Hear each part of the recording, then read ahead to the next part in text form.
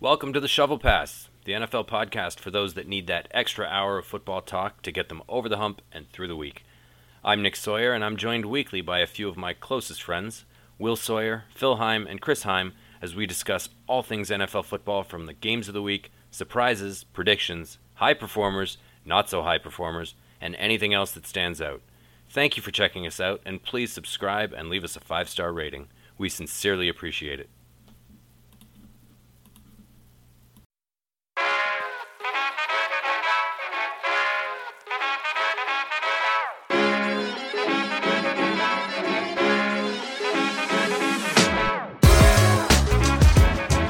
All right, well, it's great to have you back. And and it's unfortunate that you missed last week because Will and I had a little fun at the expense of O-linemen. We kind of teed off on them for a few minutes there. Yeah, I caught up on that. But settle the argument for us. Settle the argument for us. Okay, so... How much difference is there, honestly, between pass blocking and run blocking? There is a significant amount of difference. Your point on whether or not a team that's a very good pass blocking team shouldn't be that bad of a run blocking team, I think you were talking about in reference to the Cowboys.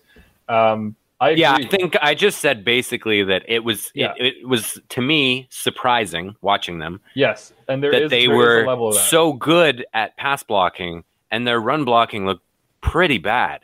Yeah, so I do agree. Like, there shouldn't be that much of a disparity between the extremes. Like, if you're a really good pass blocking team, you should at least be a decent run blocking team as well. The Steelers actually had that same issue last year where they were an excellent pass blocking team, but dreadful running the ball. And The thing is, when it comes to the differences between the two, there are similarities in that hand placement's important, foot placement, leverage, all these kind of basics of just any kind of play, but especially line play. But the main difference between the two is run blocking, you're going forwards, pass blocking, you're going backwards. So It's how you compose yourself. Run blocking, you're in a lower stance, you're leaning forwards slightly more, your center of gravity is probably going to be lower, and pass blocking, you're a little more upright, you're kicking back, so you're leaning most of your weight to your inside leg towards the center, and you're in much more of an upright position, but the expression is to keep your butt on the bar stool. You still want that bend your knees, but this is where they get into less of a powerful position. Like, you have much less leverage because the point of pass blocking isn't to move other men, it's to have just enough time to throw the ball. So pass blocking is one of those things where offensive linemen traditionally dislike it. They prefer to just maul people because that's their attitude. Me, being a Renaissance man and a lover, not a fighter, I always actually was way better at pass blocking than I was at run blocking. So I never had the nasty that was required to be like a truly dominant run grader. It's just like road graders mauling people, but I enjoyed the challenge of pass blocking, because it definitely requires more foot speed. You have to be quicker, and it requires more finesse. You have to be a little more technical. You can't just throw your gut at someone and just use your legs, right? You have to use everything. And obviously run blocking is a whole body thing too, but pass blocking, everything's important. How quickly I shoot my hands. When you play really good defensive ends, do you spend a lot of time practicing in Indy when to time a punch? Because if you shoot prematurely, that guy's going to swat your hands away. If you watch, shut up, Will. It's never a good thing to shoot prematurely. If you watch, guys, we're doing highbrow commentary. We're not a better channel, Will. Thank you. But if you watch these premier edge rushers in the NFL, the Bosa brothers, Watts, Chase Young, if you look back at DeMarcus Ware when he was tearing stuff up, watch their hands. A lot of times you see edge rushers and they'll say, "Oh, I did boxing training this summer to get in better shape, work my hands." The whole thing is, if you can get the O-line's hands off you right away, you've won the rep. Almost always. Depends on how good the O-line is to recover. But there is long story short, there's a big difference between run blocking and pass blocking. Well, it's closing that distance, right? It's closing that distance between your bodies. Exactly. As the O-lineman, you want to keep him at a distance. You want to keep him arm's length so that you can move him, or you can direct him where you want him to go. If he closes that distance and gets on top of you, you're toast. It's almost one of those things when you're pass blocking. This is speaking in absolutes, but it's almost like whoever shoots their hands first loses. Almost, right? You want to invite the rusher upfield enough so they get close enough. If they try to lean on you, that's a big thing with long-armed, freakish defensive ends like Javon Curse. He was just 6'5". Super long arms. He could just lean out a tackle because he had longer arms than he did, so he can get into the tackle's chest before he get into his. But the idea as a tackle going against one of those jungle cats at end is I want to make sure they can't get around me. But if I shoot my hands too quick and I stop moving my feet, he just needs to do a quick head slap and swim across, and he's already at the quarterback, right? So it's a much more, in my opinion at least, difficult coordinated dance to pass block because you always have to move your feet, and it's so much more reactive. Pass blocking, the offensive line is at a disadvantage because we're not as good of an athlete as a defensive end or defensive tackle is. Every defensive lineman is a better athlete than almost every offensive lineman. Right. And the reason we like run blocking is because we kind of negate the athleticism because it's just run at each other and bigger man usually wins, stronger man usually wins. But with pass blocking, we have to react, right? So in Indy, when we would do one-on-one drills in pass blocking, if you're the offensive lineman, you're expected to lose. Like it's not expected, but it's not surprising if you lose. It's a scenario where it's set up in favor of the defensive end because that's the one instance where an offensive player is reacting to a defensive player is the pass situation. Whereas pretty much every scenario in football, it's the defender reacting to the offensive player. In this case, we can't move until we see what the defenders are doing. So pass blocking becomes a very difficult, and honestly, it is choreography. A lot of it is foot placement, body lean, everything like that, slide blocks, different kind of protections. Like pass blocking is significantly more complicated than run blocking, which is why you always hear commentators say, "Oh, that guy, he's a true lineman. He loves run blocking more. He's a mauler." That's what it is. Run blocking is a little simpler. Well, that's fantastic. Thank you. I love that explanation.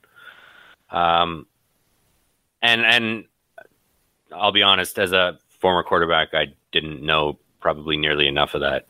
So I appreciate it. That's okay. Probably half your O-line didn't know enough about it. Yeah.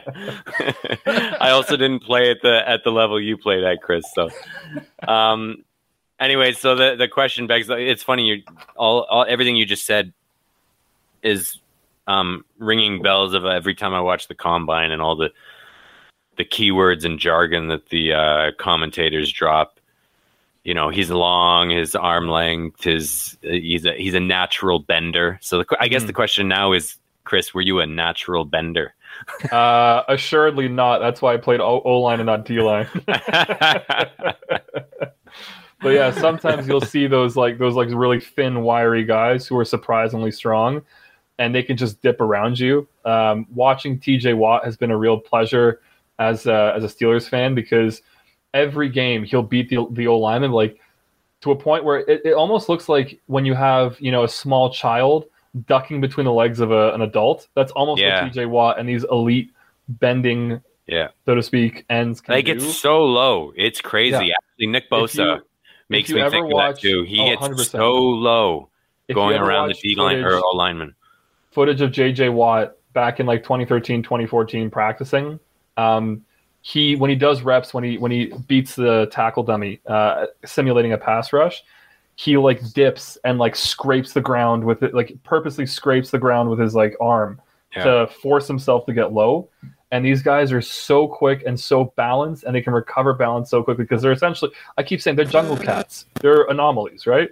Yeah. They can get that low where they're almost an inch off the ground and bounce right back up in half a second. And the trick is getting that low. Yeah. In such a way that the O-lineman doesn't just push you face first into the dirt, right? Well, honestly, frankly, if the O-lineman gets low enough to meet you, he's off balance. It's hard because how we're stanced in a pass set, the offense, it's not easy. We don't have long enough arms. It's really difficult for an offensive lineman to commit to splashing on a defender who's in the dirt. The only way you really get a chance to bury a defender who's going that low is if he loses balance and slips and falls on the ground, then you just splash on him, right? But for the most part, when you get this technical term, let me stop you there for a second. This technical term you just used, splash on somebody. Yeah. So sorry, I don't follow. More jargon. It's not technical. So yeah, a splash is when you pancake a defender or the defender falls and you just fall on top of them. Okay. Oh, okay. So I know that. If you just watch Quentin Nelson, he splashed on guys 3 or 4 times a game because he's an absolute animal. He is what you would. Watching him, he's the most fun offensive lineman to watch in the game. Don't get up. Don't get up. He is a technician as a pass blocker, but where he shines is as a run blocker. Especially, I remember in his rookie year, there's one highlight. I think I've showed Will this single video maybe every single time we've had a family dinner. So I'm sure he's sick of it by now. But it's this video of Quentin Nelson pulling against the Jags and then lighting up Barry Church. Like he just blows him up and then lays on, and he's screaming. Like he's pulling around on a power play, and he's going, ah! He's like screaming as he's pulling around, and then just flattens a grown man and splashes on him. And the inner offensive lineman in me, the guy who was never very good, was always like, Jesus Christ, dude! Like, carry the torch high for all the big boys there, man. You're doing the good work. Yeah. All right. Well, I agree. He is fun to watch. I do look up his highlights, which I can't say for a whole lot of offensive linemen. No offense. Me neither, man. There's not too many. Tough. I want to Google and see their highlight reel, but yeah, Quentin Him and I like watching Zach Martin. I mean, being a Cowboys fan, it doesn't get any better than that. Watching him, man, like he's a bad man on offense. Run blocking, you go behind him, he road grades people. John Hanna as well, if you want some vintage throwback stuff. John Hanna from the Pats. All right. Fantastic. I'll have a look.